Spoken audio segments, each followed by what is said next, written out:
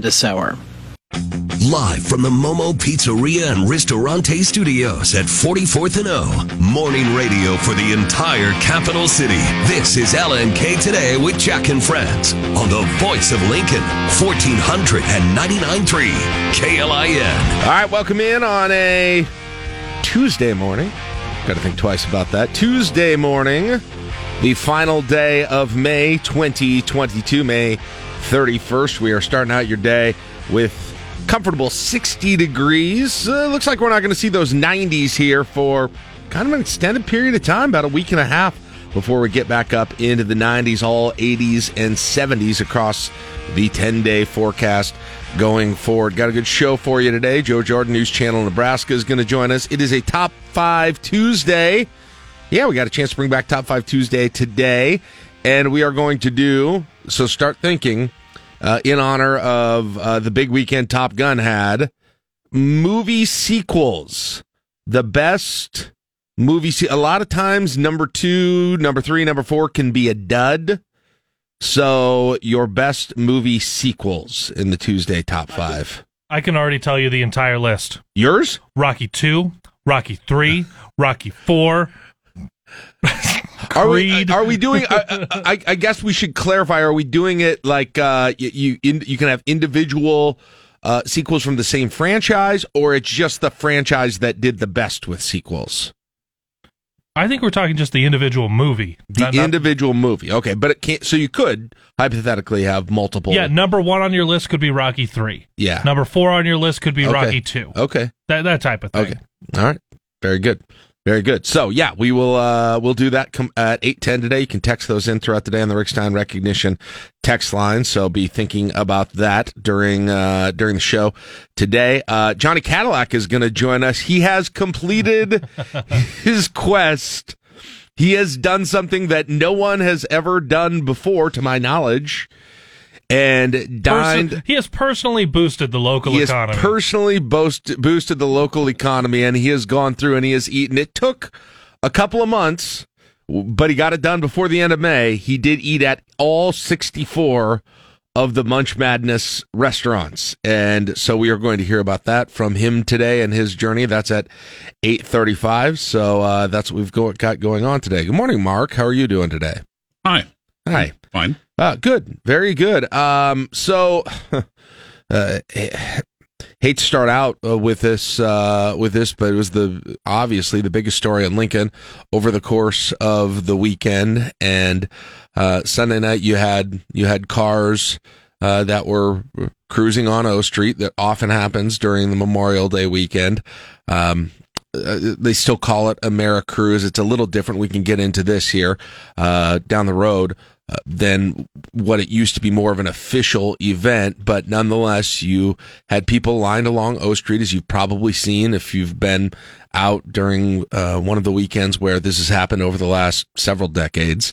And an accident happened. We still don't know a ton about, and we'll see if Mark can give us a little bit more on that. But here on O Street, I mean, almost you throw a stone from where we're sitting right now and almost hit the area that we're talking about here, just east of 48th Street and 48th and Oak, up a couple blocks from there, on the north side.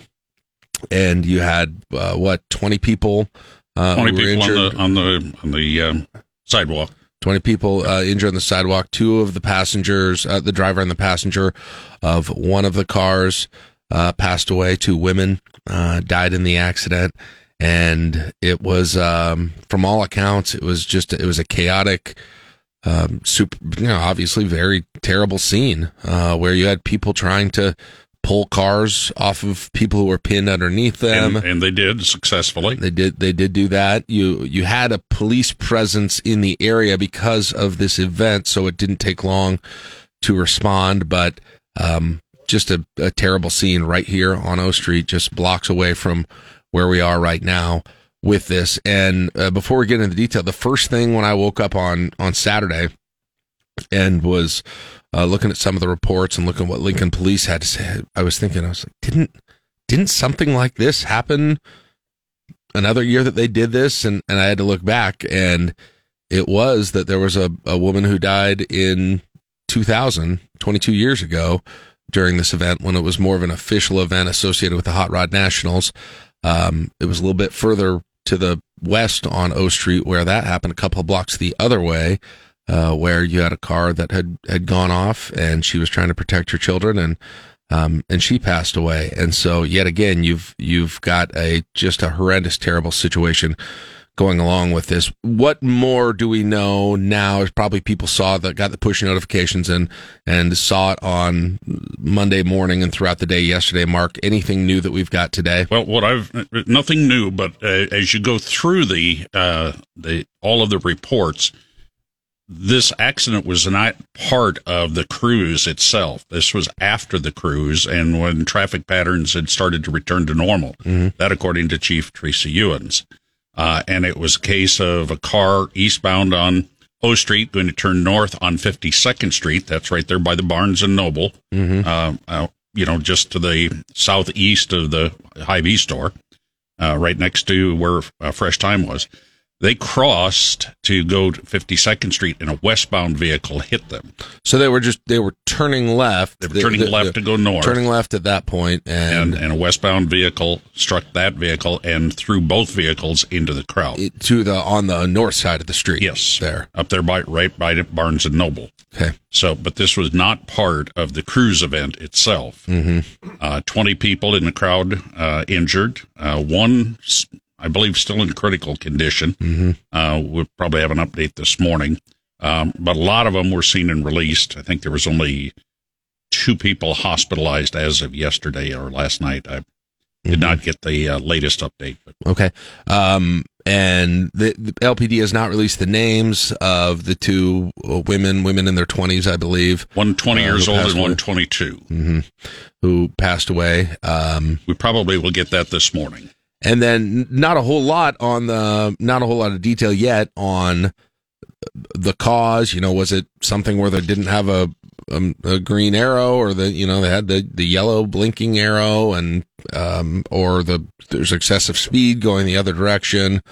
We just don't know. Was alcohol involved? We don't know those answers right now. Expect probably this morning to hear quite a bit more from LPD on those things. That would be the normal course of events. Of course. Yesterday being a holiday, this happening on a Sunday night, then a holiday, you don't have, the hospitals had to staff up quickly. A mass casualty incident was called. And just a lot of information yet to be gathered and gleaned from the investigation. And it's interesting. I know a little bit about this, but maybe some of my listeners know even more than I do. There's been, and again, like you said, this wasn't necessary. I mean, this very well could have happened on any night on this, in terms of the accident, could have happened on any night, right. On O Street. But it was the fact that you had people lining close to the street that made it even worse. It was already a tragedy, obviously. But that's what made it worse. It wasn't necessarily because of this, but the cruising stuff. I mean, Caleb, when you and Kellen lived close to O Street, mm-hmm. and you still do, and you talked about hearing this very frequently, where you've got cars that are flying down O Street. Here's the thing that is extremely frustrating for me, living a block, 2 blocks off of O Street. Obviously, heard the emergency vehicles Sunday night into Monday morning. It's a little scary going, okay, I know there's a lot of stuff going on. What happened out there? Then obviously I see the news reports. But yesterday, it's like nobody even knew that happened. If anyone was within earshot of O Street, what did you hear? Last night? Yeah. Like, even during the day a little bit. Mm-hmm. You hear people peeling out at lights. Mm-hmm. You hear people revving engines and going as fast as they can. And I'm going, guys, this literally happened not even 24 hours ago. Mm-hmm. And you're still going to come over and drive around like jackwagons? But it's a completely normal thing, and obviously, when you add in all of the extras that go with it being a cruise-type event, all the people lining the sidewalks, the extra vehicles that are out and about for a holiday weekend, it was just a recipe for something to go wrong, because O Street is a problem the other 364 days of the year, 300 whatever that people aren't doing whether this there's type of event. whether there's an event or Yeah. not is what you're saying. Yeah. It's just So- the driving on it has become a thing. Yeah, it's already terrible. Like, as we go walk our dogs, and there are sometimes during the week, we know there are some nights that, okay, listen, does it sound crazy on O Street? Okay, we can cross O Street and walk around in the neighborhoods on this side a little bit. But there are other times that we go, there is not a chance in the world we are crossing O Street. We're not getting anywhere close to those Really? intersections. Wow. There's too much going on, and there was too much then this weekend, and we'll hear exactly what the cause was, but it is something that outside of the holiday weekend still has a long way to go on being rectified for being a safe place for people just to drive. And there's too many people, and I know it's a thing, and we were talking about our summer songs and people saying, yeah, cruise in O Street. Well, it's one thing to cruise O Street. It's one thing in any town to cruise the main drag. Yeah.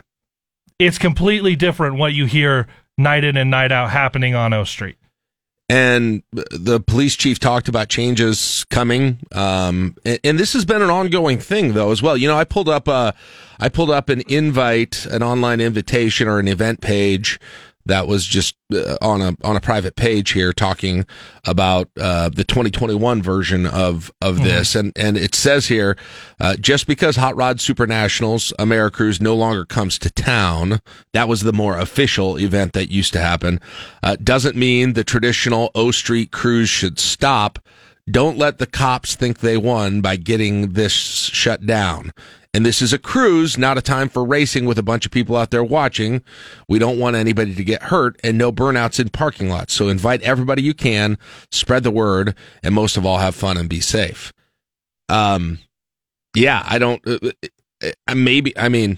listen, I don't know what the decision is going to be on this here and what's going to happen and how it is going to change, but maybe if O Street is already a problem already, you don't want to bring all these people there, even if it's got nothing to do with the people who are really just out there to cruise and show off their car and those sorts of things. But that was also really weird wording on that 21 event. Show up and cruise to stick it to the cops. Well, yeah, that's the other thing. It says, don't let the cops think they won by getting this thing shut down. And I think it said somewhere else on here. Where else did it said? It always said, and no burnouts in parking lots. Right. So invite everybody you can, spread the word. Most of all, have fun and be safe. So there was always already some level of concern and sort of discussion and conflict about the safety of something like this. That's going back 2 years ago, but and I remember talking about this in other years where there was concern about it too. But I don't know what you do exactly. Well, I mean, and Kearney has been famous for the cruise night that has happened there. It has toned down a lot over the last several years, but it would be massive house parties because guess what? Like, obviously you've got O Street going on here. There's a lot of businesses.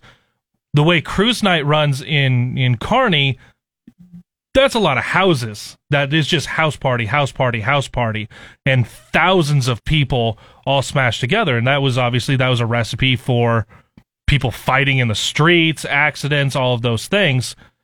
But that really got tamped down when there was a larger police presence, when it was a lot of, we're shutting things down if there is burnouts at lights. If the parties are getting too out of control, too many people in an area. I don't know what you do here and how you can translate any of that, but obviously in Kearney, then I'll be honest, it's not as big of an event in Kearney as it used to be. But you do still have people going out and cruising, whether they're in the classic cars, whether they're in something that was made last year, whether it's a 15-year-old Honda. People just want to be out and about doing stuff. So I don't know, is it having a larger police presence? Because I know there was already a bigger presence than normal. Yeah. I mean, that's the only thing I can. I mean, what are you gonna do? Stop cars from driving down O Street? I mean, yeah, right, or stop people from, I guess, back people up or get them off from, pedestrians off from anywhere near the street. But there's not a ton you can do. But anyway, it's and then there were, Mark, I don't know if you saw this, but I saw in one of the reports, I think it was in the Journal Stars report, they had talked to one of the witnesses who they said, and the police didn't say anything about this, but the witness said people were shooting fireworks at the cars that were driving, and that was an issue. I missed that part. Police didn't say anything about that, and so I don't know if there's more to that or not. Maybe some people who were there, and then there were comments from people who were there that also said everybody had their phone out, and not everybody, but a lot of people had their phone out, and instead of actually helping the situation. But I think there were a lot of really good Samaritans who did a lot, hopefully, to save some lives or get people to safety as soon as possible. So, hate to be talking about that first thing this morning, but very significant event over the weekend. All right, we're going to take a break right now. We've got to check sports coming up next. We'll have our sound off a little bit later. Joe Jordan, Johnny Cadillac, Top 5 Tuesday. That's all coming up. It's good morning. Welcome to Tuesday on your Lincoln's News and Talk, 1400 99.3 KLIN. Before you hit that drive time, stay alert with Nitro Cold Brew Coffee from Broken Rail Beverage Company. This is 1499.3 KLIN. A look at news from both inside and outside of Lincoln, and conversation on how that news affects us here. It's time for the Sound Off on LNK Today. Hey, welcome back, 638 LNK Today with Jack and Friends on KLIN. Glad to have you back with us.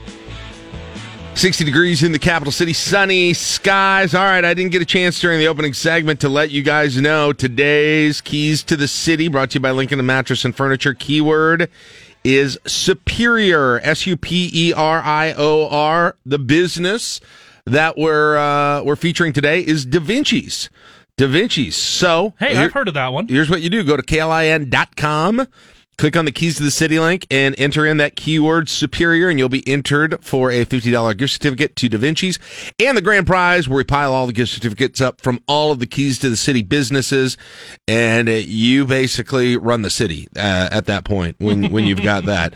But yeah, Da Vinci's, of course, celebrating 44 years of service, including best pizza, pasta, cheesesteaks, hot hoagies, and salad. And you can stop by any or all of Da Vinci's locations to sign up for an extra entry to Keys to the City. So keep listening for daily Keys to the City keywords for more chances to win, and find all the details about Keys to the City and all the featured businesses at KLIN.com, where you can always do your entries in person and get a better chance to win that grand prize. I want to hang out with the guy or gal who wins Keys to the City.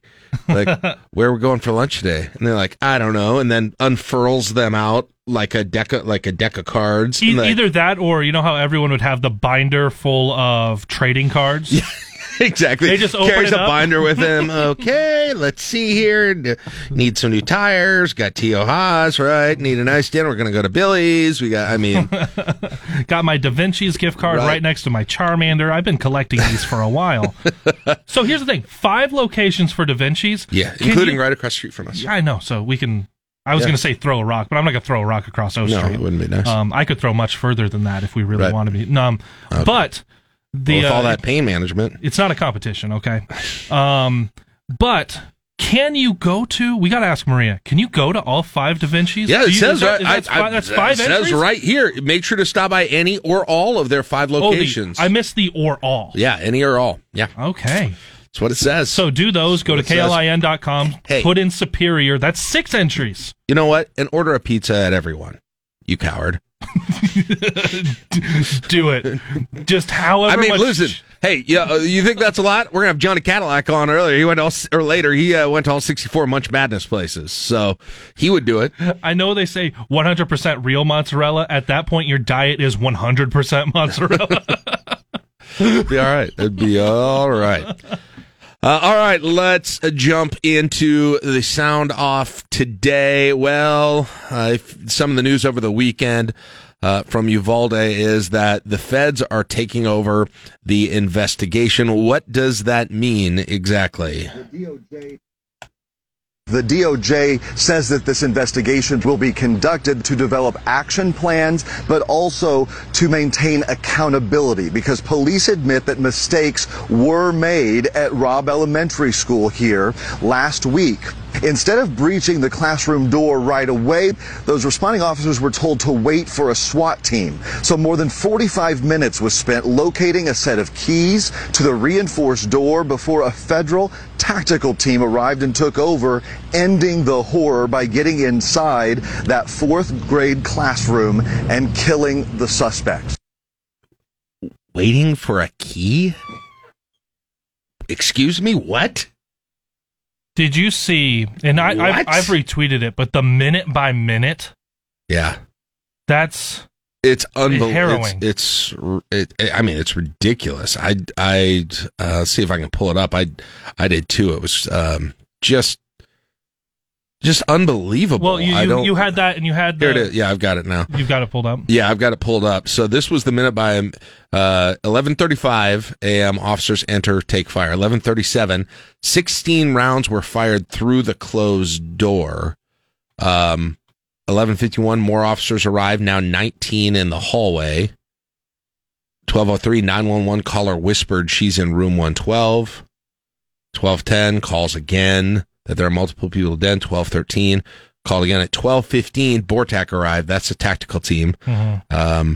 Another 911 call at 12:16 said there are still 8 or 9 students alive. Another 911 call at 12:19. Someone calls from room 111. 12:21. Fire again. 3 shots heard on 911 while someone was on the line. They moved down the hallway at that point. 12:36. Another 911 call. 12:43. Another 911 call. 12:47. Another 911 call. And at 12:50, officers breached the door. At that point. But, I'm not going to say here, by any means, I've got tactical expertise in this kind of a situation, but like that does not sound right. I mean, it doesn't whatsoever. And so that adds a whole, we're already having the whole policy discussion related to this, but this is a major I don't know how you do that. How you sit there. I don't know how anybody does that. I would, and a door being locked, that stops you from getting in there. Right. In some way. And I saw reports of a mother, obviously not within that 4th grade classroom, but you had a bunch of parents that were detained by police. But you had at least 2 mothers that I saw reports found a way around, got into the school to other classrooms and got their kids. Jeez. Are there not windows? I don't know. So I think we're probably going to find out a lot more about this. That seems like that's way too much time, And I can't pretend to have ever been in that situation, been in anything close to that. But I also know what my job is, right? Mm-hmm. I know when, not even close to the same thing, but I know when emergencies happen here, what's the protocol? What's the next step to do? Mm-hmm. And there are times that for us, very simple for us, and we're very fortunate to have this career where it's not life and death situations. Bad situation for us is we're off the air, right? Mm-hmm. So what's our protocol for that? How do we get us back on right away? Active shooter situation, what's the protocol? Was it followed? And if it was followed, why is that the protocol? Right. I don't know. So we'll wait to hear more from the investigation and what the impact of that is. But I think that's going to be a large part of the policy discussion is you've got all these drills where all the schools are, ready for this and know the protocol. And, we saw it in Michigan where this entire class, where they had their door locked and knew how to figure out whether there's the shooter. And then they got out through the windows. You would think and you would hope that law enforcement would be in, kind of in the same position, ready. That's not an unthinkable situation. Unfortunately, that's not an unthinkable situation that you've got someone barricaded in a room like this. So anyway, the discussion then, of course, about gun control continues as well. Is there a possibility that there's some level of common ground between Democrats and Republicans in Washington, D.C. on this? Biden privately grieved with a shattered community in Uvalde, Texas, telling reporters upon his return there's some hope for a bipartisan gun control agreement in Congress, encouraged by a push from Senate Minority Leader Mitch McConnell to Texas Senator John Cornyn to find common ground with Democrats. The administration increasingly defensive over pressure for Biden to act unilaterally, refusing some network requests for officials to appear on Sunday shows, saying it's on Congress to act. Biden said his executive powers have limits. That's interesting. That very last part there, where not wanting to overextend the executive powers that are delegated to him on this, and wanting Congress to do something. I'll be surprised if there's anything. I mean, if you see anything happen, you got the sides that are just very far apart on this whole thing. And then you got this is a kind of an interesting contrast. What's happening in Canada right now with gun policy. I guess if you want an example of what it looks like and the positives and or negatives that go along with much stricter gun control. Take a listen to what Canada is doing right now. The Prime Minister announced Monday Canada is going to cap the number of handguns in the country. Trudeau expects new legislation to be enacted this fall that will make buying, selling, or importing handguns illegal anywhere in Canada.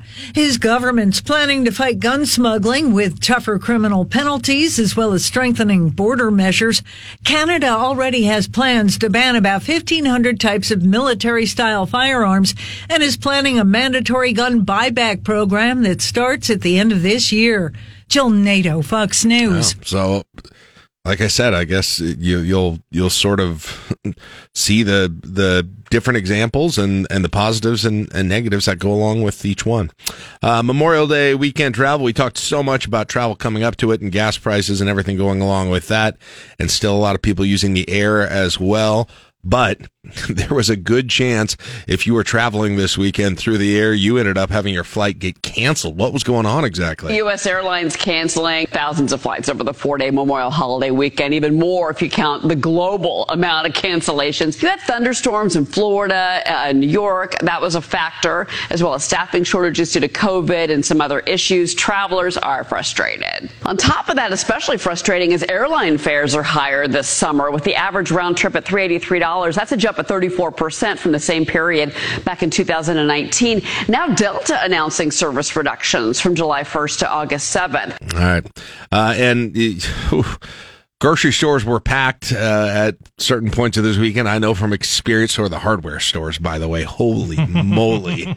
Yesterday, it was everybody. Everybody was there. You know, you can always tell there are certain places that you go frequently, and you always kind of get the same parking area. Mm-hmm. You kind of have it, and you realize, okay, I'm 40 rows back further than I normally are when I stop here, and you know it's a particularly busy day. Right. I had that both at the grocery store and the and the hardware store this weekend. We had that on Sunday. Megan told me, "Hey, I forgot to pick up a dessert for this event we're going to. Will you go grab one?" I said, "Yeah." I get there, I went, well, I'm walking far enough into these doors. I'm earning this dessert before we even take it anywhere, all right?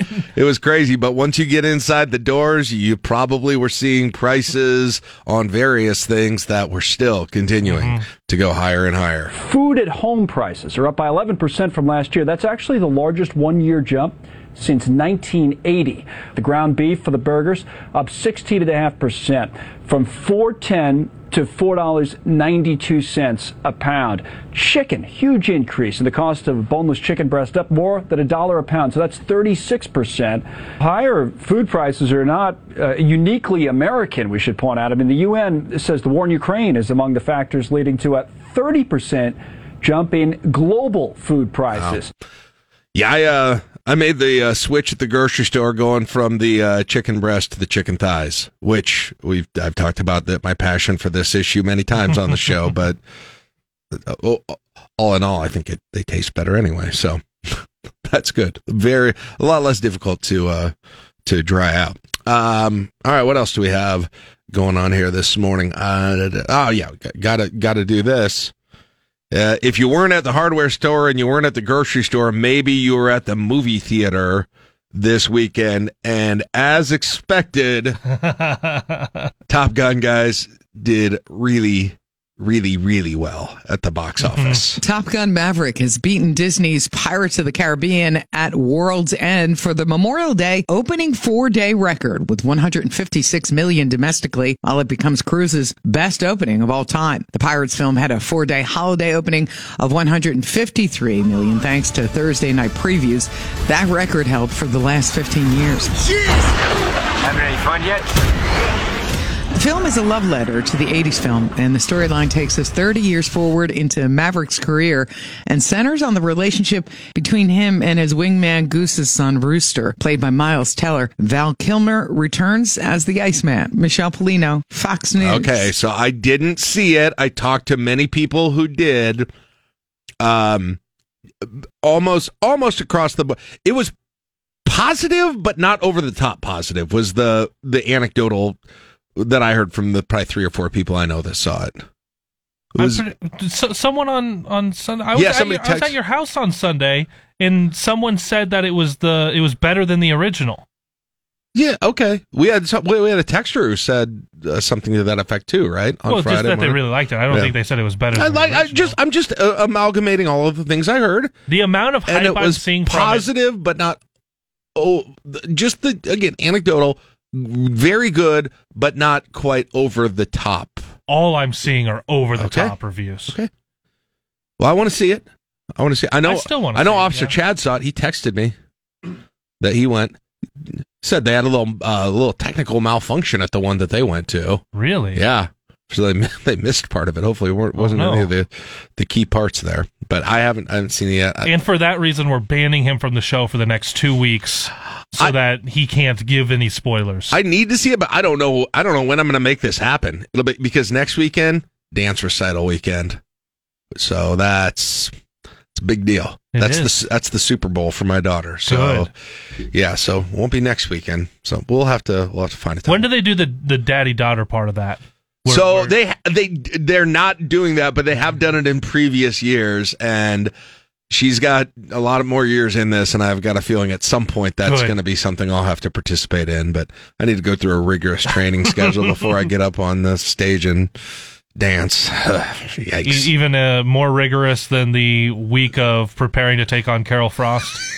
Yes, but I could maybe do both in the same week. You hear about what happened, almost happened, or did sort of happen to the Mona Lisa, the original Mona Lisa painting this weekend? What is happening? This is crazy. The Mona Lisa targeted by a man seemingly disguised as an older woman in a wheelchair. Footage captured at the Louvre in Paris shows the culprit apparently wearing lipstick and a wig at the gallery, which has procedures for those with reduced mobility to view the work. Bystanders say he jumped out of the wheelchair as he got close to the painting and threw a piece of cake, hitting the protective glass in front of it. Some saying he tried to smash the glass and shouted in French for people to think of the planet. The museum saying the Renaissance work was unhurt. The suspect detained and sent to a psychiatric unit. Lillian Wu, Fox News. So if you're there around there, number one, is your first reaction, it's a miracle. She could, the Mona Lisa healed her for a split second. And then healed her and turned her into a man. And there's a lot happening here. But then a piece of cake. Well, and then not only did he how did he get cake in here? Where's this dessert bar? Who wastes cake? Why don't you throw some, I don't know, green beans at it or something? A good piece of cake gone to waste. Not throwing it at a revolutionary France. In his defense, he's probably saved the planet now. So think of the planet. Think that as you waste. I talked to a lot of people this weekend, and they've changed their thinking on a lot of environmental issues because of this guy. That is a perfect encapsulation of arguing with anyone on the internet. You got your point out there.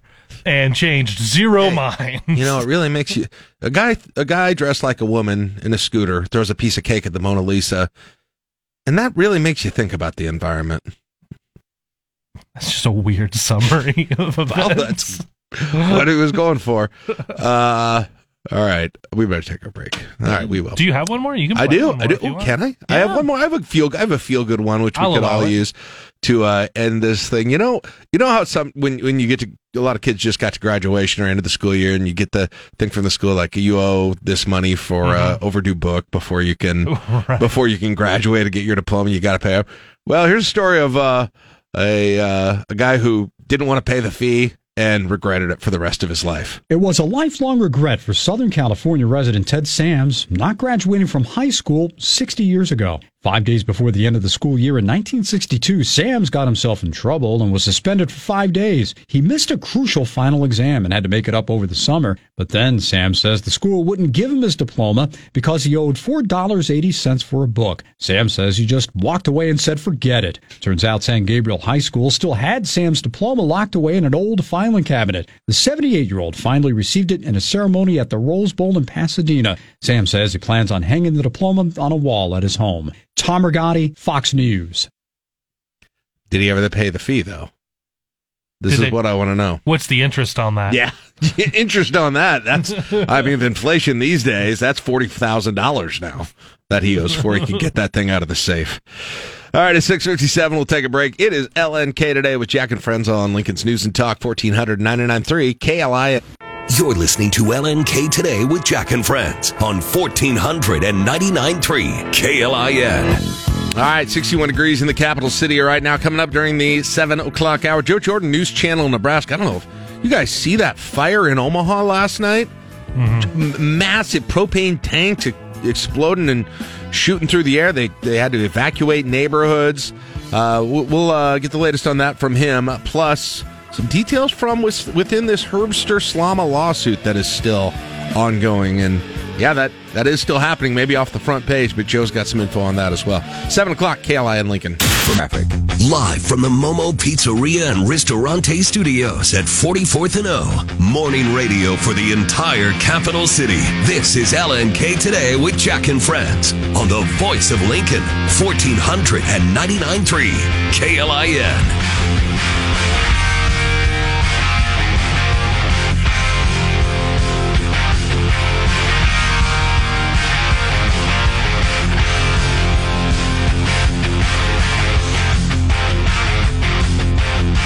All right, 7:10. Welcome back, LNK Today with Jack and Friends on the Tuesday. That is the last day of May 2022, 61 degrees in the capital city. Joe Jordan, News Channel Nebraska, joins us Tuesdays at 7:10. And, those first days after the 3-day weekend, Joe, sometimes can be a little slow. But, boy, it sounds like people in the Omaha area last night had quite the experience with a huge fire with explosions and everything else. I know I just saw some of the pictures, and I don't know what you saw last night, but that looked like a real significant deal there. I'm glad that, it wasn't something where more people were hurt or even killed in that thing.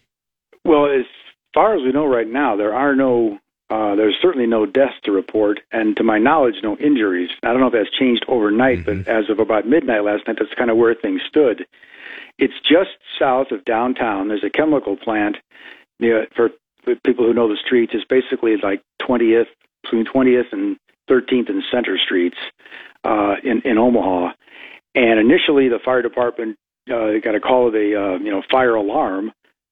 First, responding trucks showed up and realized they had a bit more than that on their hands. They called a first alarm fire, and then as the fire officials tried to get inside the building, the firefighters realized they couldn't get inside because there was some damage to one of the walls and it was structurally unsound. So then they called another alarm, at which time they started realizing that there were propane tanks inside this chemical plant going off. So they basically were fighting everything from the street. I called it a 3-alarm fire, but not long after that. And all this started just before 7 o'clock. So even by 10 o'clock, there was still a great deal of smoke and fire going on. Still as of about 11:30 or so. I'm not sure what the exact status is at the moment, but they had to evacuate. A couple of thousand people were told to evacuate their homes in that vicinity. There was a setup at a community center not too far away where people could go last night. But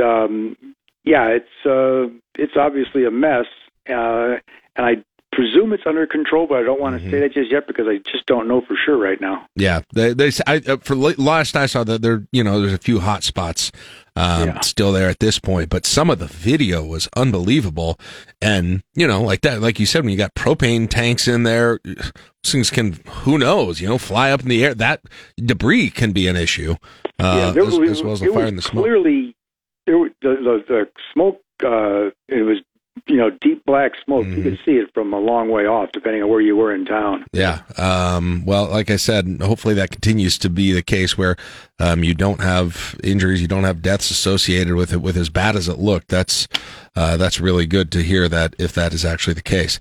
So much talk nationally about gun control after what happened in Uvalde, Texas. And I guess I don't know if there's going to be a whole lot of impact in terms of the gun control debate here in the state of Nebraska. But I know you did get a chance to hear a little bit from Pete Ricketts on this, or he had talked about it more nationally here at this point. Is there anything that you see from hearing what he said, CNN or wherever else that he talked, and just kind of knowing the political ropes in Nebraska?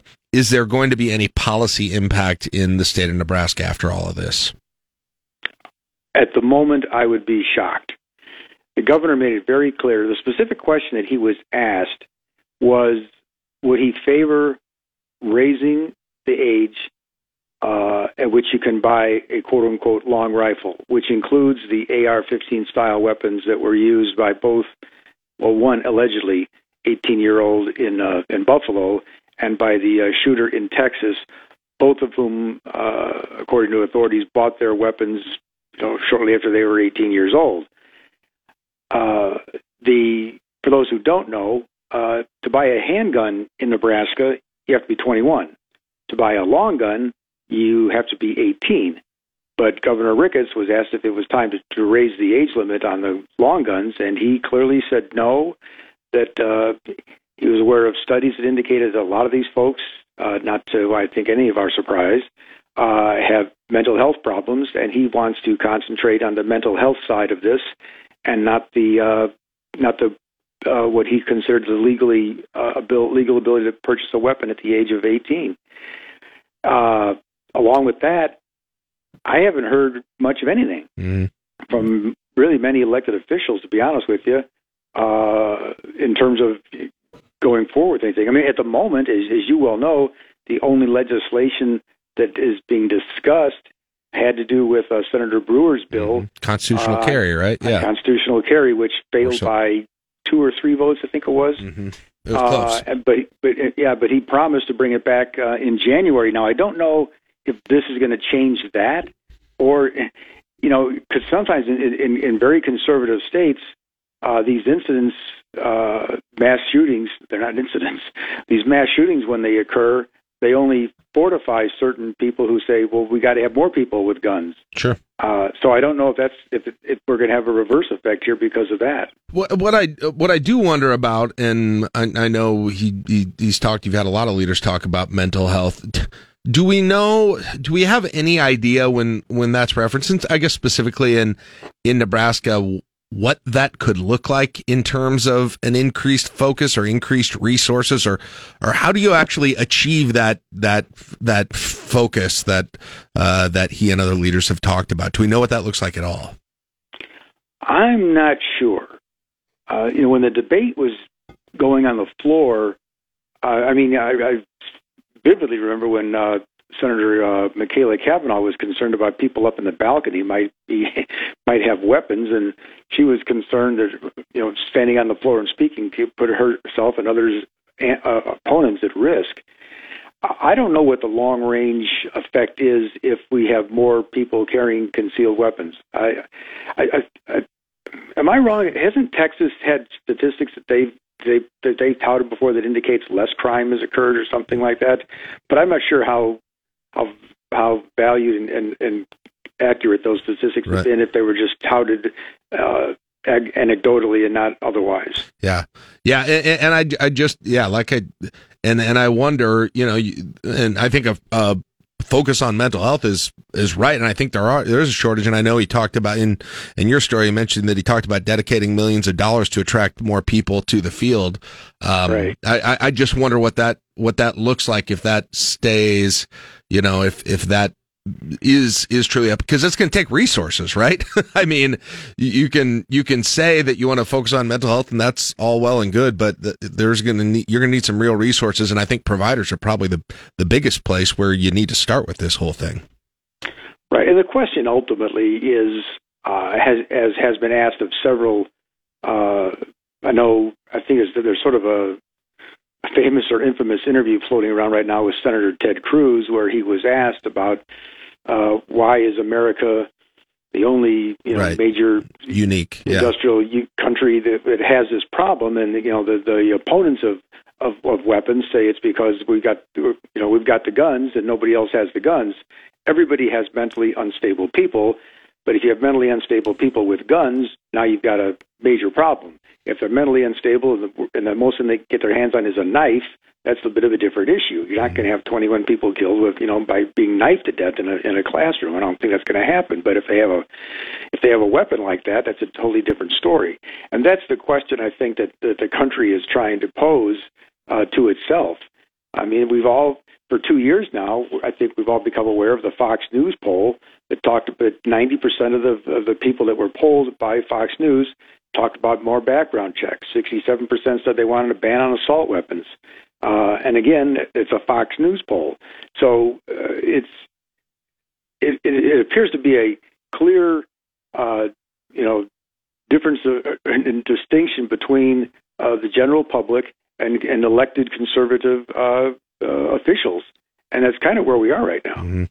I want to move on to the Herbster Slama civil proceeding that's going on, which is kind of on the back pages now after the gubernatorial race. GOP primary is done at this point, but it's still going on. And you had a story on it recently, kind of looking at the legal filings on this and some other information about it. What's going on? Is this thing going to proceed, and what do the next few weeks look like with this? Well, according to court filings and some sources that I spoke with that are close to the case, it's very clear that Senator Slama and her legal team, they want to depose under oath on the record from Kellyanne Conway, Corey Lewandowski. Oh, wow. They want to hear from these national Trump folks as to kind of sort of like, what did they know and when did they know it in terms of these allegations against Mr. Herbster? Were they, and other information? They've been subpoenaed. Well, here's what I can tell you. I don't know to this moment if those folks have been subpoenaed. What I do know is that the Slama's team sent letters to those folks saying you're going to be subpoenaed and expect it any day now. As of this moment, I don't know if those subpoenas have been hand-delivered yet or not, but it was very clear from the folks that I had spoken with that those subpoenas are coming. We'll probably know something official sooner than later. Wow. And they would like, and I don't know, I can't imagine, the next court date is the 14th of June, mm-hmm. and I can't imagine those depositions will be taken up by then, because obviously the way we kind of know about this is in the court filings, actually the Herbster legal team is objecting to all these folks being subpoenaed. It was kind of like they filed the objection knowing that the letters had gone to these people and without the subpoenas having been served yet. So they objected, and that's probably going to be one of the key focus of the June 14th hearing, which is now in Beatrice. You're probably aware the court, it's been moved to Beatrice now, and we'll see where it goes from there. But that's obviously they're going to try and quash those subpoenas, and the Slama team doesn't want that to happen. So you could have national, political figures here showing up in Nebraska to be under oath and deposed for whatever did or didn't take place, several months ago. That would get this back in I would get in the national headlines at this point if that would. I wonder, and is it? I mean, as far as and you may not know, but as far as is that because I know Conway was on the Bannon podcast talking about it and those sorts of things. So they just think they've got some useful information about that. I'm curious why you would subpoena them in this thing. I wonder what they think they know or they have on them, or if it's just for other strategic reasons. Yeah, you're absolutely right, because if she just testifies, if she goes in and we're deposed or testifies about what she told on the Bannon podcast, that's not favorable to Julie Slama. So they must the Slama team must think that they've got other information or want them under oath to say these kinds of things. That under oath, you can tell a podcaster anything you want, right? Right. It's a different thing to be under oath. But they basically have been saying, I think this whole group has been saying that this is something that they've been, their allegation toward the the Ricketts, Pillen, everyone, that they've been shopping around these stories, trying to get somebody to do it. And so I guess that's probably the crux of what they would get into as a deposition, is how they knew that, what they had heard, those sorts of things. So, which I suppose would be relevant. I mean, I've got a feeling that they end up getting deposed if Team Slama wants it to happen, which is something. Very last but not least, we can touch on this today. Maybe we can get into it a little bit later during the summer, but we had talked last time, kind of just openly wondering if there would be debates in the general gubernatorial race between Pillen and Blood. And you got an email from one of my listeners with an idea. Give me a little summary of this, and maybe we can make something happen. What's going on here? Well, the gist of the email was from one of your listeners who thinks that the way around this obstruction of people not wanting to debate is, as we all know, Mr. Pillen didn't debate during the primary, and still no indication of what might happen going forward for the general election in that race, and maybe any others. I don't know. But the suggestion was that we, I guess you and I, would submit letters with written questions, or a written question, like every week, going to maybe one to Carol Blood and one to Jim Pillen, give them a couple of days to respond, possibly send in the same type of the exact same question to an expert on quote unquote either side of the aisle for further discussion. My concern. And I certainly am open to any suggestions in order to have more public input into this election process for the next governor. Mm-hmm. My concern is, I'm not sure I want to give anybody an out right now, especially when they have a couple of days to answer. And the answer, my guess is at that point, Jack, just comes from either somebody Googling up their answer, or obviously more likely going to their consultant who writes the answer for them. And we don't really know what the individual thinks. I think there's something to be said. This is a truly personal opinion. As someone who's been doing this for a long time, there's something to be said about a candidate having to think on their feet at a moment when they get something unexpected coming their way, and how they would handle that kind of situation.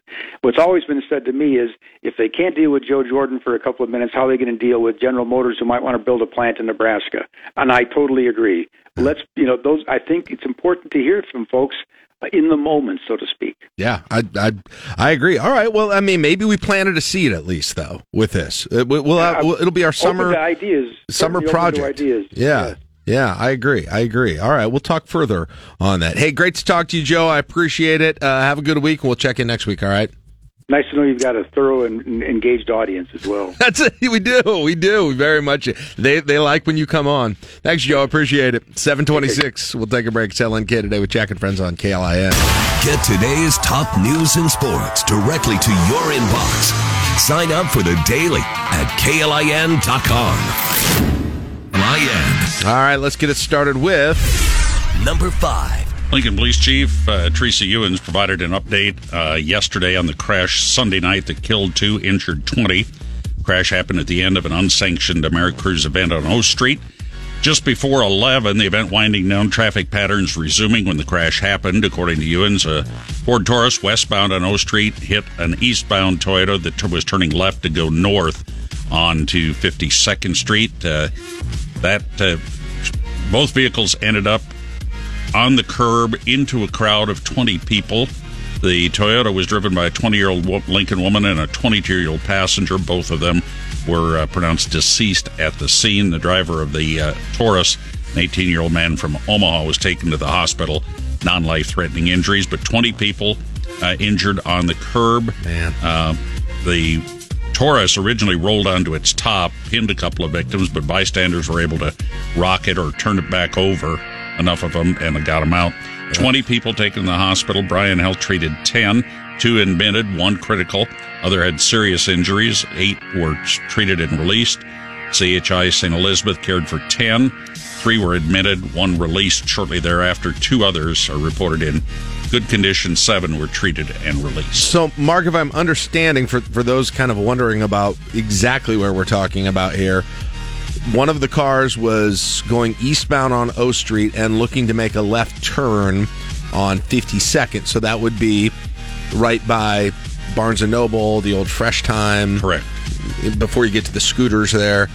And the other car is going westbound at that point, and that's where the collision happened. The car, and of course, the momentum of the car going westbound took both of the cars toward that north curb on O Street, and that's where you had a whole bunch of people who were there for the event. Like you said, this wasn't necessarily part of the cars weren't out there, hot rods cruising or anything like that. That's not what that was, but you did have people there who were for that. And the bottom line, as much as I've heard from Caleb and others who have, Caleb lives by O Street fairly closely.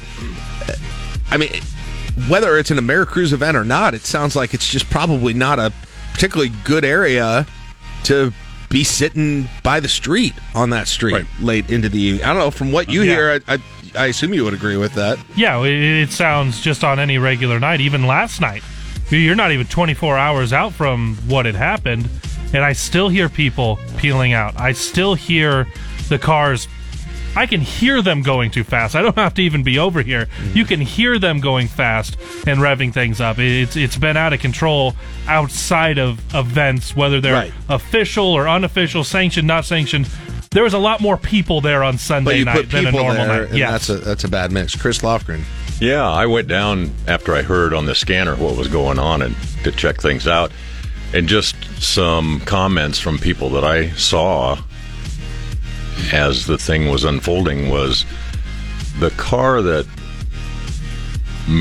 made the collision actually had gone eastbound, turned around. This is all speculation basically based on the people that I spoke to, but then turned around and was coming back down from the east. And if you know that intersection, you come down from 56th Street to 52nd Street. So basically saying, did a U-turn at 56th?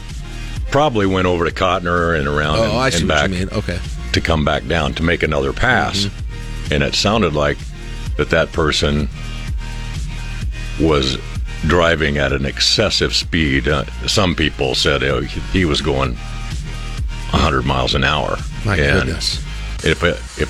And you look at the results of the accident, you can see. And that gets to what I was saying. I mean, if you got that stuff going on, number one, the cars are anybody driving is in danger, as we saw. But if you've got that going on, people being seated right next to the curbs is going to be a huge safety concern. And I noticed Saturday coming home I was out late afternoon golf meet and came back into town off of O Street, and we already were seeing people at about 6:30, 7 o'clock.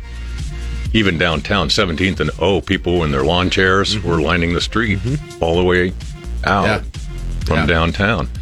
I had no idea anything like that was going to be taking place or was becoming a thing now again. Yeah, well, because they used to have the Hot Rod Super Nationals here, and it was associated with that. I think it was later in the summer. Yeah. In fact, you had an incident 22 years ago where somebody died. At one of those few blocks in the other direction. 35th and a few blocks in the other direction, and so, and I know, and it's kind of gone informally. I know, I even found a invitation from last year, just an invitation on the web, and it said, just because, it was from 2021, just because Hot Rod Super Nationals no longer comes down doesn't mean the traditional O Street cruise should stop.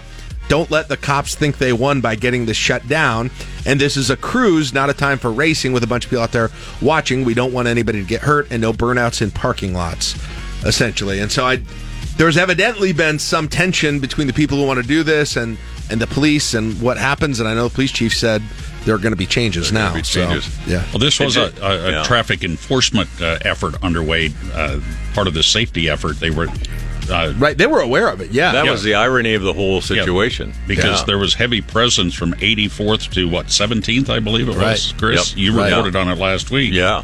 And so if speed was a factor, obviously that one must have happened very quickly. And well, yeah, that's how you, that's probably the first thing you do is you bust people for excessively speeding. Yeah, or reckless driving. Or reckless driving. Yeah, without a doubt. Yeah. All right, thank you, Chris. I appreciate it. Absolutely. All right, moving on. Let's see what else is going on here this morning.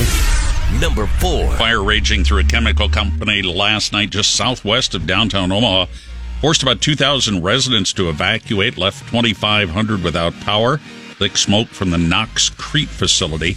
No injuries. Battalion Chief Scott Fitzpatrick said the first call came shortly before 7. It was quickly upgraded to a 3-alarm fire, but a lot of smoke, but no toxic smoke in that fire. Pretty amazing video from the Omaha TV station. Video, an amateur video that was out there. That was an inferno and black smoke coming from that thing. And you heard Joe Jordan talking about it earlier. Mark, he was talking about all the propane tanks that were in there. Yep.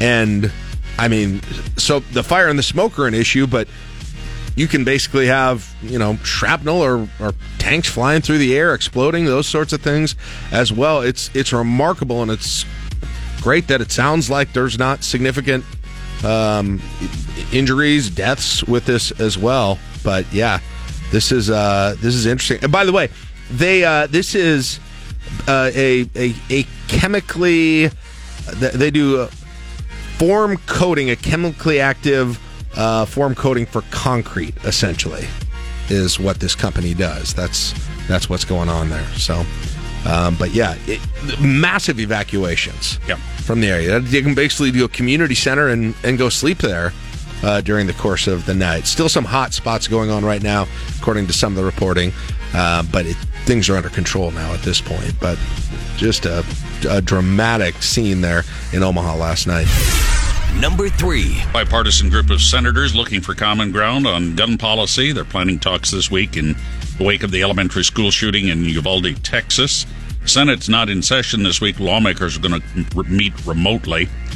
Republican Senator John Cornyn told reporters he was in Texas yesterday that the group would be meeting today over Zoom to see if they could agree on a basic framework. He was tapped by Minority Leader Mitch McConnell to engage in those talks. So we'll see what happens. I can't imagine anything particularly significant. I just don't. People, the belief is that among Republicans, I think pretty strongly that this isn't, this is not this does not stop anything, and Democrats obviously believe differently, and it's a philosophical difference that they've got on this and what happens, and it's the person, not the gun, and all of those things, and so I don't know. There could be something in the assault weapons. In the assault weapons is where my guess is that they'll find some you level. Think so? Some level. They're going to have to do something, even if it's just cosmetic. Yeah, maybe. Probably. And by the way, you did have the ban on assault weapons, but and that was, I believe, signed under Reagan. But they had a sunset clause on that after 10 years, and it expired in the 90s.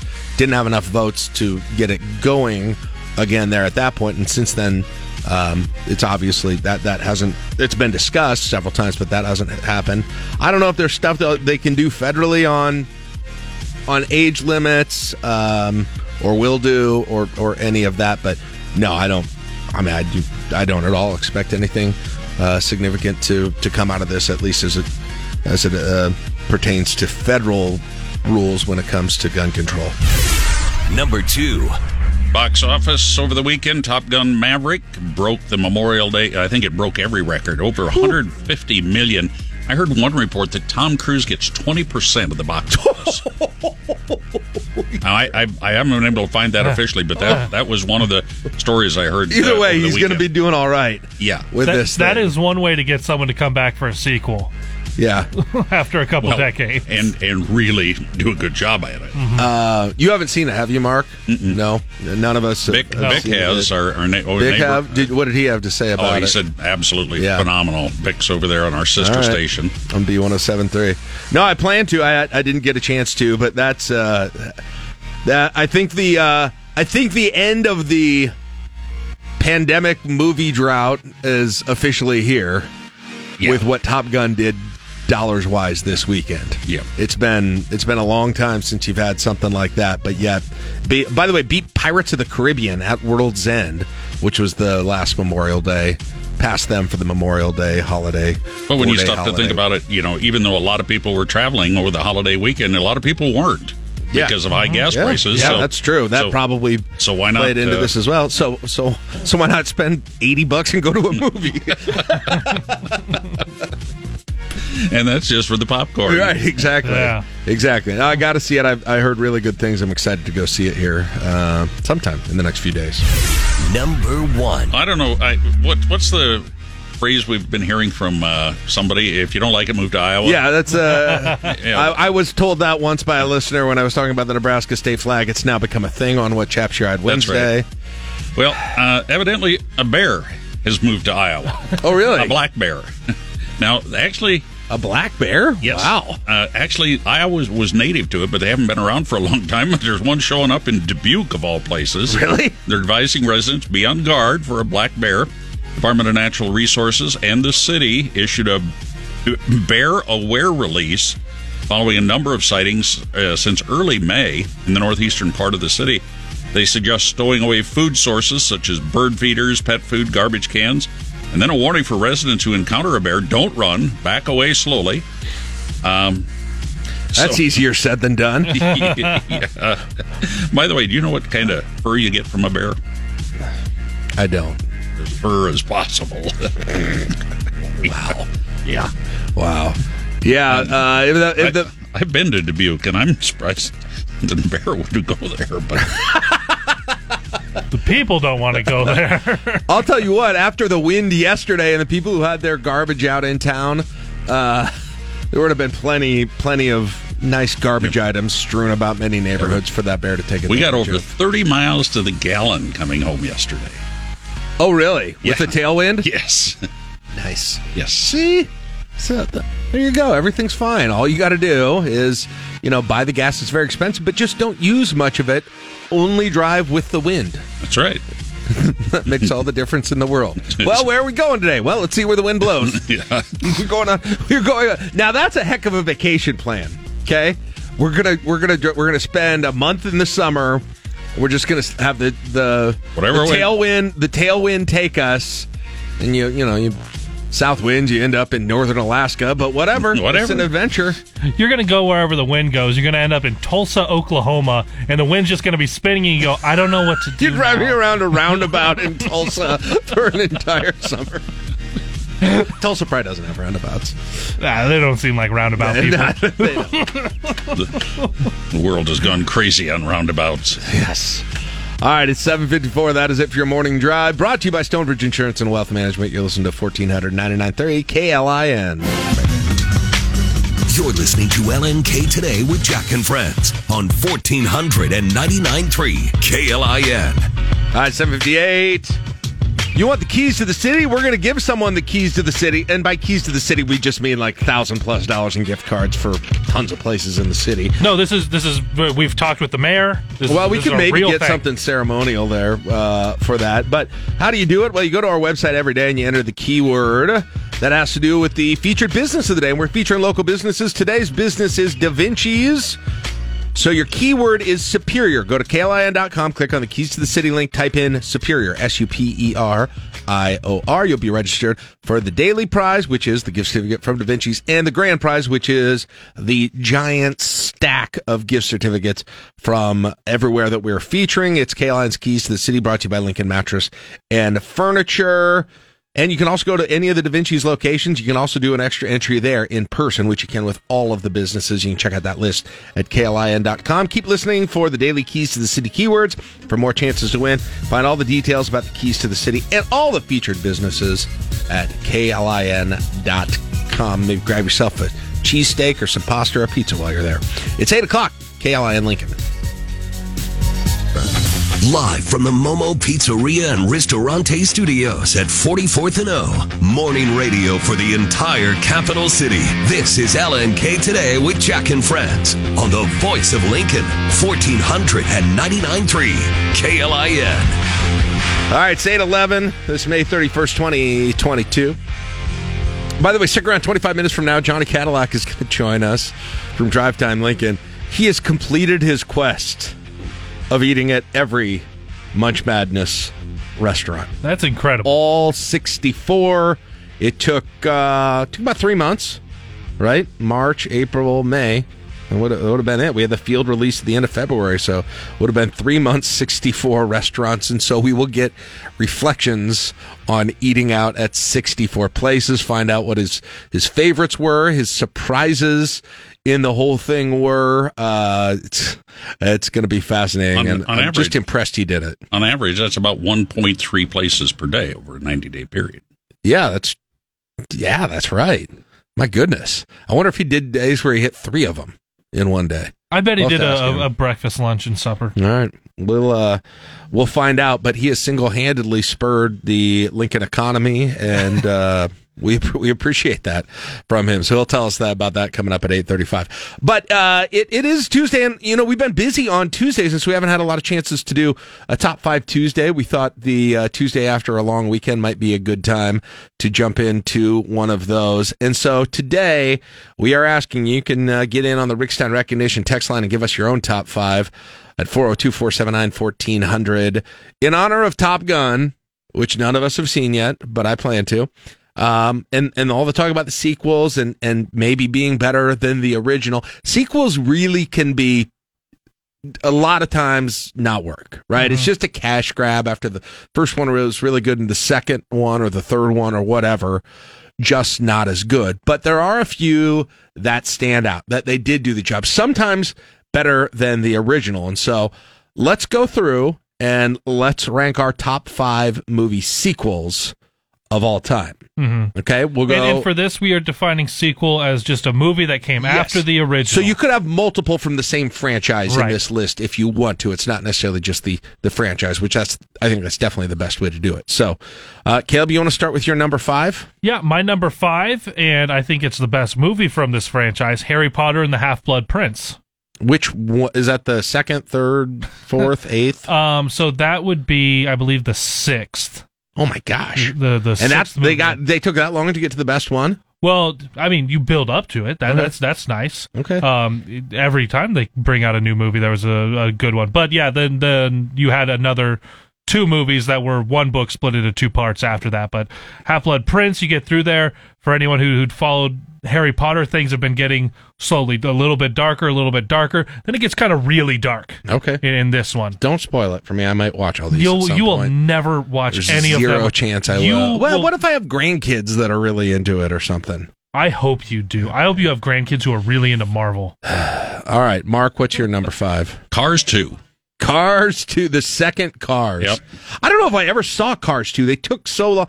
My son was right in the prime demographic for Cars 1. He was Cars everything. And he was too old by the time Cars 2 came out. And Is that the one where the plot was about like clean fuel? This was the one that was the international deal in Japan. Yep, on clean fuel. Left World Order. Number 5 for me is kind of ceremonial, but and the first Jaws is great, but Jaws 3D and I wasn't old enough to see it in the theaters when it was out in 3D, but this is the one where it's in SeaWorld.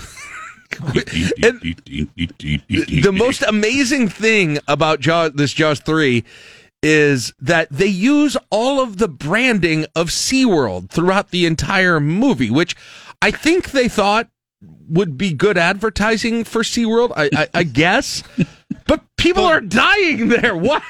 It is one of the most curious marketing decisions I've ever seen in my life. It was an orca that did that, not a shark. It was but it's this whole thing, and then they got this old timey thing. They dive in, and the sharks get in there, and the shark gets in there.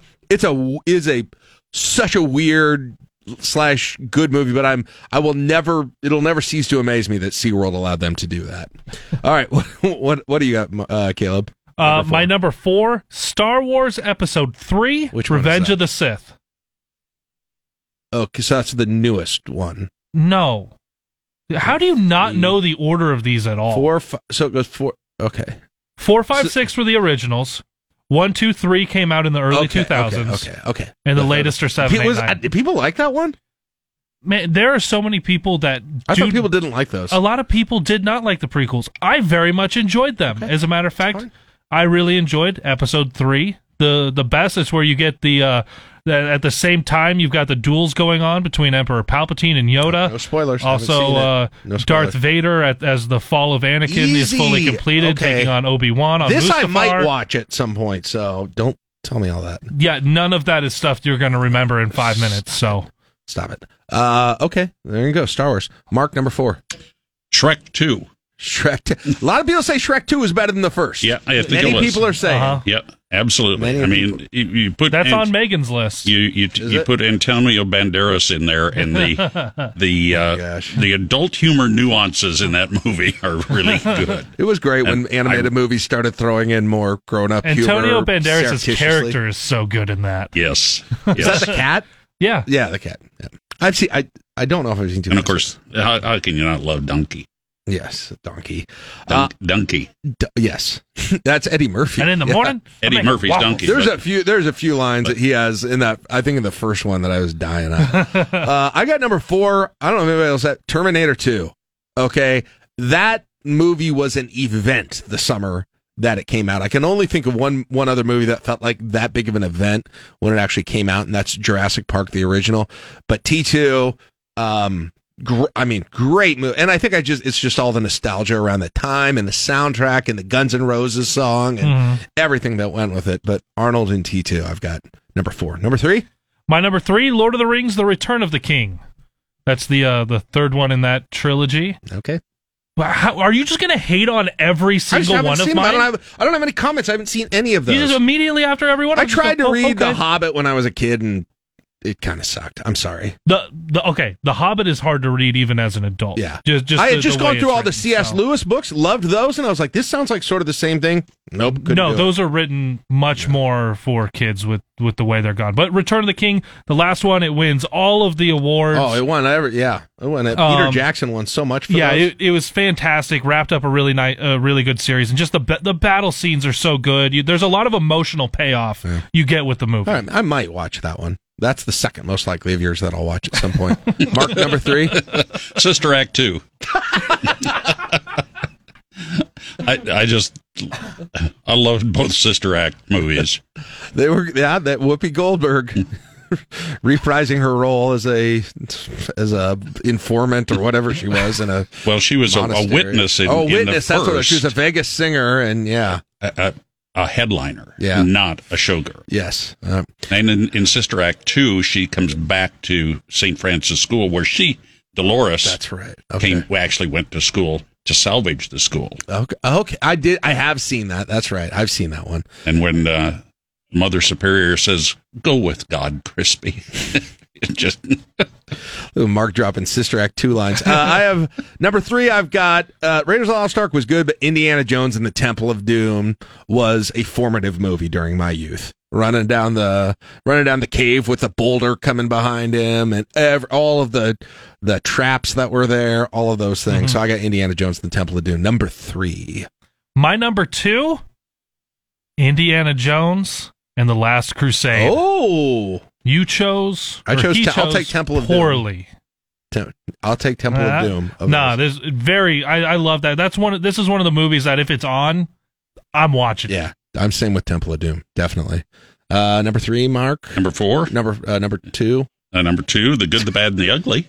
Yeah, that's consistently rated as maybe the best sequel of all time. That was actually the third in what they call the dollar trilogy. Okay. Fistful of Dollars and For a Few Dollars More. Okay. So I am going with I didn't see either of those first ones, but I think as a sequel. Yeah, those are the ones everybody, Good, Bad, and the Ugly is one everybody knows. Yeah. By the way, everyone is texting in to say that the boulder and the cave that was in Raiders. No, whatever. Fine. It still was good. These movie ones I'm just so bad at. That's why my number 2 is what you're bad at. My number 2 is Austin Powers Goldmember. Here's the thing: you're trying to rank 5. I'm not sure you've seen 5 sequels. Austin Powers Goldmember. What are the 5 sequels I've seen? Because I have Dutch heritage, and it takes some. It's got the Dutch character. I love gold. That thing, and then there's the one line in it, and I probably am not going to get it verbatim, but it's. There are 2 things I hate in this world: people who are insensitive to other cultures, and the Dutch. All right, number 1, Caleb. That's like the line in Blazing Saddles, and the Methodist. And I grew up in a Methodist church, so that was a line that hit home for us. Lutheran Light. As you can tell from my my last name, Mitchell, very Dutch. Okay, what do you got? My number 1, Lord of the Rings: The Two Towers. Okay. Battle of Helm's Deep, greatest battle scene in the history of cinema. Okay. You just hated. Why are you hating on every one of these? That's because I was thinking, was the Temple of Doom the one where they had to cut the bridge? Is that what Temple of Doom was? Or is that also Raiders of the Lost Ark? I think that's Temple of Doom. That's probably the scene I was thinking of. Anyway, your Lord of the Rings thing, got that done? You're just the worst person in the history of humanity. Just the worst. Mark, number 2? Number 1. Or number 1. God, this is like morning drive. I never know what number we're on. I have not yet to see this, but from all the reviews and talking to Bick, Top Gun Maverick. He doesn't even have to see it. It's number 1. It's my favorite movie of all time. Yeah. I have a need for speed. This was not hard for me. Number 1 for me, Rocky 4. Okay. Rocky 4. Ivan Drago. Yeah. Oh, okay. I will break you. Okay. Yeah, you can say that, but it's different with Rocky 4. It was during the Cold War. Rocky, the Russians, the Soviets start cheering for Rocky at the end. It's an amazing movie. So, if I can change, do you have any good lists on the text line? Then you can change. Yeah, I put them into the prep for you. You make me do that. I mean, you can. Let's see. Scott, not Molly, says Rogue One, Star Trek 2, Wrath of Khan, Dawn of the Planets of the Apes, Dark Knight. That one I thought we might have somebody do, and Superman 2. Marie says Star Wars 7. Which one's that? That's one of the new ones, right? Yeah, that'd be on the. I would put the sequel series. I'd put Temple or Empire? Return of the Jedi. Return of the Jedi, exactly. Okay. She's got Pirates at World's End, Beverly Hills Cop 2, Jurassic World, and West Side Story. I've heard good things about West Side Story, the remake. Chris says Godfather 2, people love that. Empire Strikes Back, Rocky 3, Christmas Vacation. Great call. Christmas Vacation should have been on mine. And Captain America Civil War. There you go. That's from Chris Nolatha. And Megan has Frozen 2, The Dark Knight, Thor Ragnarok, Shrek 2, and The Mummy Returns. Okay. Are you everyone in my household? You're just going to hate their lists, aren't you? I mean, Frozen 2 is Frozen 2 had a better story than Frozen 1. Frozen 1 had better music. Immediately after both of ours, you just go, okay. It's just me acknowledging. You did that. I didn't know that. You did that after nobody else's list, or you didn't do that after a single one that I got Mark very said. excited about Star Trek II, The Wrath of Khan. Go away. Go away. Go. I got to see Millie this weekend, and I did not hear the Go Away performance that you've told me so much about. But she watered half your lawn with the water. And your daughter, we were like, nope, it's out of water. Here comes your daughter with more water to just put out there for her to play in. Yes. Let me go. Between that and the Capital City Kalon stuff, that grass is going to be unbelievably green this summer. Go away. Go away. That's what we're going to do right now. 8:25. It's LNK Today with Jack and Friends on KLIN. Go away. Want today's top news stories? Top Husker stories? You can get them sent straight to your inbox every afternoon. Just sign up for the Daily for free at KLIN.com. You're listening to LNK Today with Jack and Friends on 1499.3 KLIN. We got a lot of... Not Brian's mad that we didn't have Back to the Future 2 on the list. That was a good one. I definitely could have put that one in there. The one where they go back to the Old West, It's better than 3. Yeah, that one. 2's better than 3. 2's very good. 2 should have been on my list. Well, especially because when they're doing 2, you have the overlapping with 1. Right. It's just that 1 is so good. Mm-hmm. Like it's hard. 2 was good, but it was not as good as 1. I would still say for that franchise. Right. And on most of my other one, although Jaws 3 isn't really better than Jaws 1. It's just weirder and more memorable for some reason. But yeah.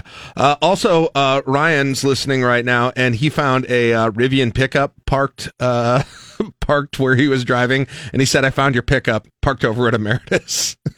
Just a shame to not see the grill out getting used. I know. If I'm going to work at Emeritus, I'm grilling up a breakfast skillet, some hash browns maybe. It's a sweet-looking thing. Going to get one of those someday. Well, speaking of someday, we didn't know that this would ever happen, but it actually did. We had our own Johnny Cadillac here at KLIN complete his quest in 3 months to eat at all 64, whether he had been there before or not, all 64 of the Munch Madness 13 bracket, and he joins us right now. Johnny, congratulations. Thank you. You have completed your quest. It's achievement unlocked. Yeah, absolutely. There's times I wondered if it was going to happen, and I mean, years ago I didn't think I was ever going to go on some sort of mission like this. You but didn't grow up thinking, this is what I want to do at some point. Is there to be a 64 local restaurant bracket and eat at all 64 of them? Not something you dreamt of. What's little Johnny Cadillac want to be? Well, Dad, he wants to be an astronaut. Hey, I'd like to be that. I want to be a fighter. I want to go through and eat 64. Eat all 64 restaurants in 2 months. Let me ask you that we've had you on a couple times throughout your journey, but absolutely, why did you want to do this exactly? What drove you and kept you doing this, even when it probably wasn't easy? I don't know if I have a clear-cut answer on that. It was something I wanted to see. I don't know. I'm trying to think back to I don't know why I did late this. February, early March, and when I went to Chopsticks and I took a picture of my food and I said, "Oh, let's give this a try." And it was that night that I said, "You know what? Let's go ahead and try all 64 of these." What kept me going, the number one thing that kept me going throughout the entire journey, is the fact that I took pictures of my food and posted on social media every time. So those times where I was going a few days without going to one of the restaurants, I'd have friends say, I've been looking for your Munch Madness updates. Are you still doing this? Welfare check. And so that was easily what kept me going the most. But people usually do that and have that same line of thought, but it's on like a fitness journey. Yeah, it's usually they're like, "Here's my progress. I'm doing this," and they're like, "Hey, I need to check in on this guy. He hasn't posted a picture of food in 3 days." It's like running an ultra marathon, but fun. It is very accurate. So I had a big event at Momo on Friday night is when I completed this journey, and I had some of my close friends there who've been throughout the journey with me. Join me for my final occasion, and they said, "Okay, now that you have all 64 restaurants left, what's your next challenge? 64 different local fitness centers?" Wow! So Munch Madness off season. Yeah, I could use that too. Got to bulk up for 2023. That's the spring training version going into it. So the first one was Chopsticks, and that was when the bracket came out. Was it that day? It wasn't quite that day. I believe it was the following Tuesday or Wednesday. Okay, so we're still in February then, right? Right? Yeah, Caleb, it was did we do the that? Very end of February. Yep. So, but we're talking, so maybe just change over 3 full months, right? So, yeah. all of March, all of April, all of May, essentially was doing it. And in 90 days, as Mark did the math on, that's more than one a day, right? Yeah, no, I heard that and I was like, oh, okay, I feel even more accomplished than by finishing this journey. Did you hit 3 a day at some point? I heard you ask that, and I had to think about it. And no, I had 2 a day quite a bit, but I never did go to 3 in one day. Okay, you never did 3 a day, but you did. Okay, that's interesting. Now, all 64. So a few just question. Place that was place that was the biggest pleasant surprise to you that you didn't know about. And you're like, wow. I didn't know about this. I'll definitely go back again. There's 2 that stuck out in mind on those. I was really skeptical. If I'm full disclosure, I was really skeptical before going to Daffodil, and then I heard Persian food, and I said, "Oh, I don't know." What is that? And, yeah, exactly. And I said, "Well, let's give it a try for lunch." And I really like chicken, so and Daffodil, I'd never heard of them, and I come in and they said, "Well, we have all our main courses right here in front of you," and we have lamb this and lamb that, and I'm just listening for the chicken option. and then she goes, and right here we have Asiago chicken. And she said she can give me samples too, but I was on a quick lunch break from work, and I said, let's go with the Asiago chicken. And I brought it home, and I said, okay, how do I start eating this? So with the rice over here, and then the bowl of the chicken. And the more I ate, the more I said, this is absolutely amazing. I love this. Really? So, yeah. All right. So, shout out to Daffodil. Okay. Art and Soul was another one that I just went really there for the first time last week. I had never been there before. My wife and my mom and my daughter have gone there a lot.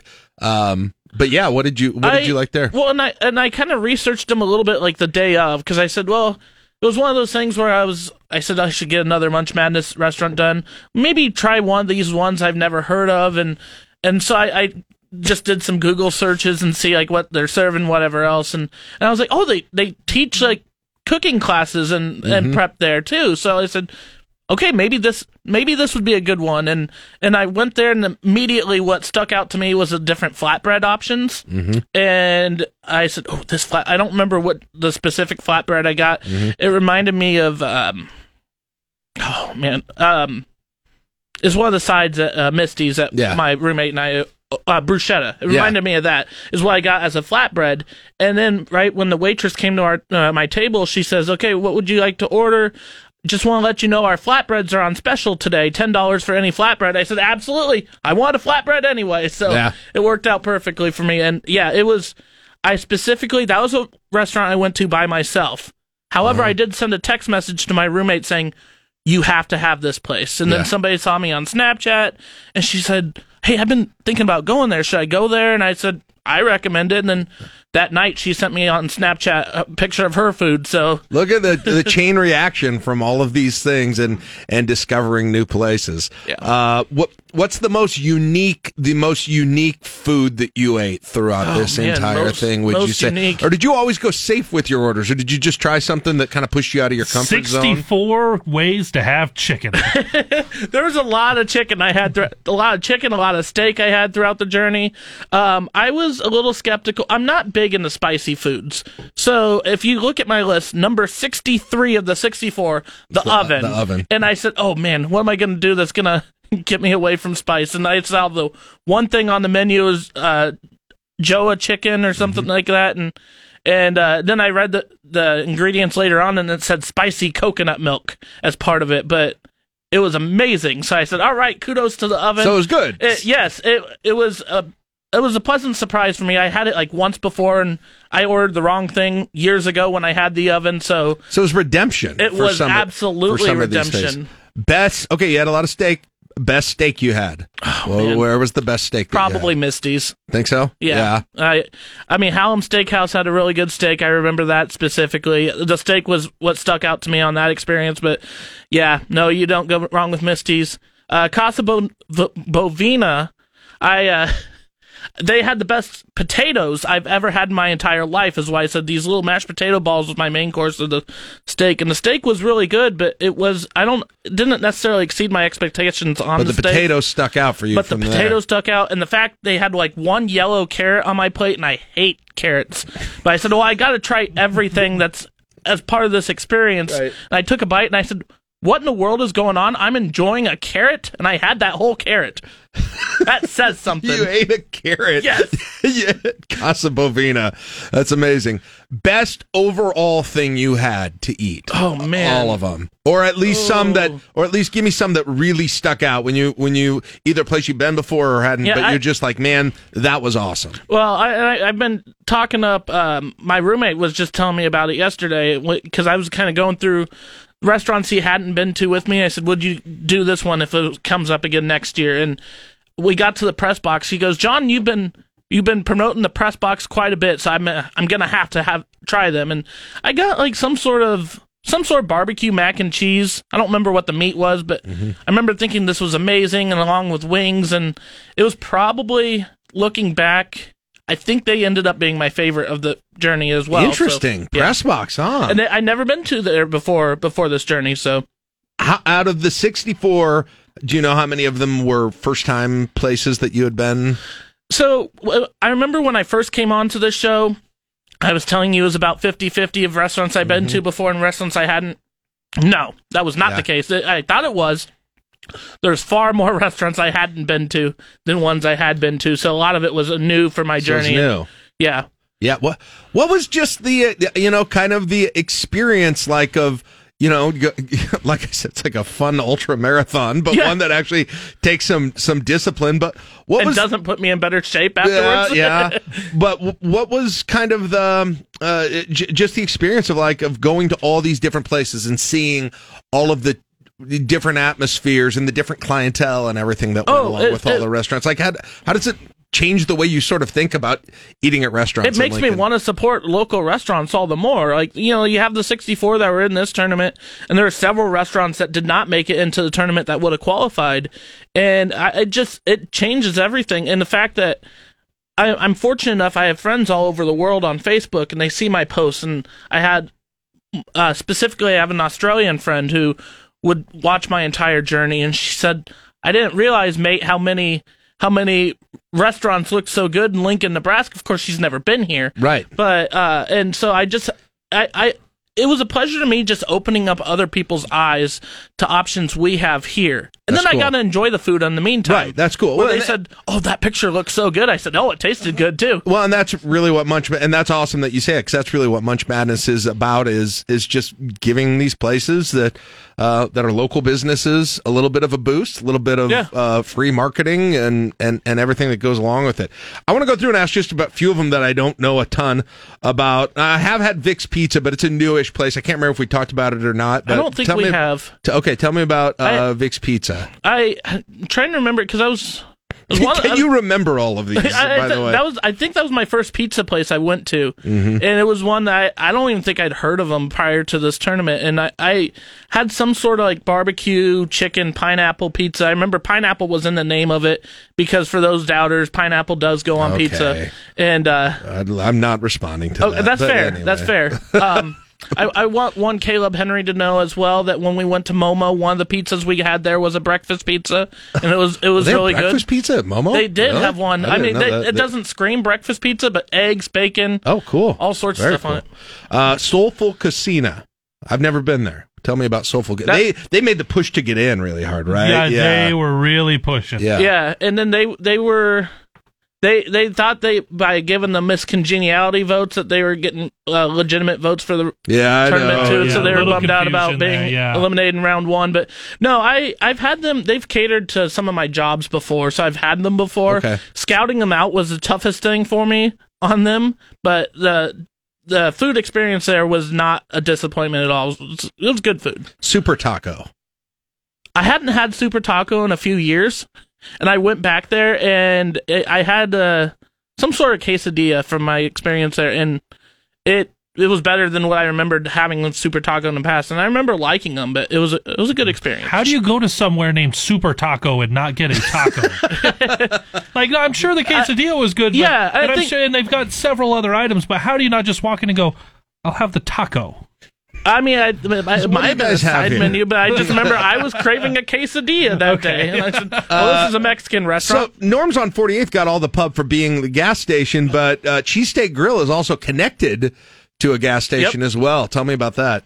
Cheesesteak Grill, it was the day I went there as part of the journey, and I've had Cheesesteak Grill lots of times, and I love it. It's probably my favorite cheesesteak place in Lincoln. By the way, it's on Old Cheney, and kind of by the Warlick 14th What kind of ruined that one experience when I went during my journey is there some sort of smell, I don't know if it came from the gas station itself or something, some sort of sewage smell around there that was hard to enjoy my food while having to smell whatever that outside smell was. But food was good. All right. Well, you've gone there a lot, so it's not a continuing problem. Yeah, no. Shoemakers. I've been by Shoemakers a lot. I've never actually eaten there. Same. Until a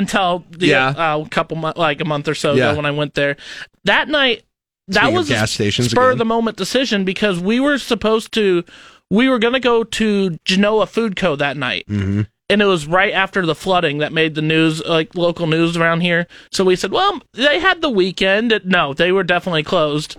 So well, what's next? Well, Shoemakers isn't too far away from here, and I haven't been there in my journey. So it was I didn't know what to expect, but I compared it a lot to Highway Diner. Yeah. And I thought, good truck stop restaurant. They had a good variety of food.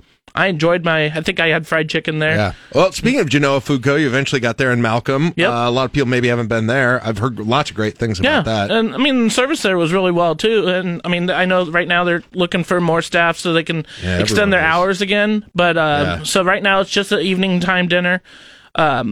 For their opening hours there, but it was a good experience. I thought our waitress was great too. So, and then, man, I'm just going through the BG's Best, another gas station one. There are like 5 gas station ones. BG's Best was a harder one for me. I want to give them another try because when I went there, I think it was just finishing up the lunch hour, so they just had like the bare minimum of what was left from that day. So it was not all that pleasant of an experience for me. But then I talked about it, and they said, and I talked to others that have either been to BG's Best or have wanted to try them, and they said, you went at the wrong time. Yeah, it's I've really liked that. Taste of Louisiana. Taste of Louisiana was one that I was excited about because of the name and didn't know what to expect. Yeah, what did you get there? And I got the po' boy, a chicken po' boy that day. Gotta get a po' boy when it's Taste of Louisiana. And it was really good. I wish I had more time that I could have eaten it there, so it would be all the more fresh instead of having to drive home and then eat it. Yeah. But I still really enjoyed that sandwich. I haven't been to the Metal Grill in Hickman since they changed over from 9 South Char Grill. How was that? I enjoyed it. Yeah. Yeah. Okay. It wasn't anything I thought that stood like head and shoulders above other places, to be honest, but I still really enjoyed it. Lee's Chicken, the old standard. I assume you've been there before. I had. Yeah.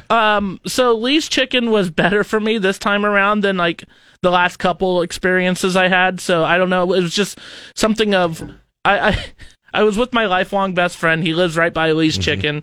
We went and just ordered takeout of it. And so a bucket of chicken. And I said, oh, this is like KFC, but way less greasy. And so, it was a great experience for me this time around. Very good. Okay. Well, the next Munch Madness is coming up here in like 8 months, just so you know. Oh, I know. I don't know. What are you going to do next year to top this?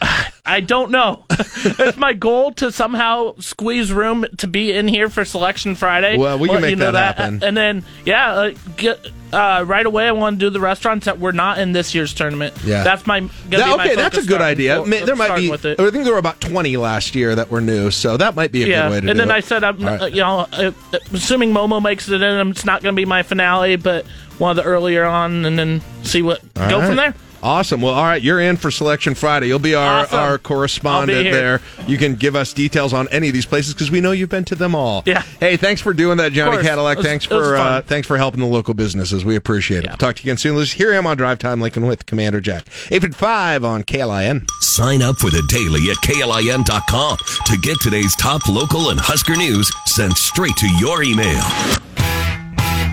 You're listening to LNK Today with Jack and Friends on 1499.3 KLIN.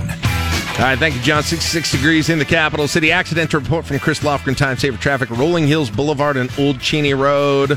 Old Cheney. Between 18th and Tipperary Trail. Watch for slowdowns there.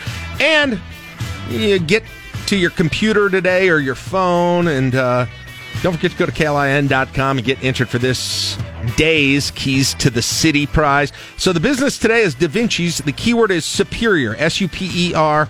IOR. Every day we have a different business we're featuring. We're giving away a $50 gift card and a grand prize gift card to all of the businesses that have been featured. So you go to KLIN.com, get entered there. You can have extra entries if you go to any of the business locations, including Da Vinci's today. Get you a better chance of winning. Keep listening for the daily Keys to the City keywords for more chances to win, and find all the details about Keys to the City and all the featured businesses at KLIN.com. That's all brought to you by Lincoln Mattress and Furniture. All right. We're back. It's weird, Caleb. Tomorrow's already What Chaps Your Eyed Wednesday. Oh, goodness. We'll have What Chaps Your Eyed Wednesday, John Bishop, and a whole lot more. See you then, 9 o'clock, KLIN Lincoln.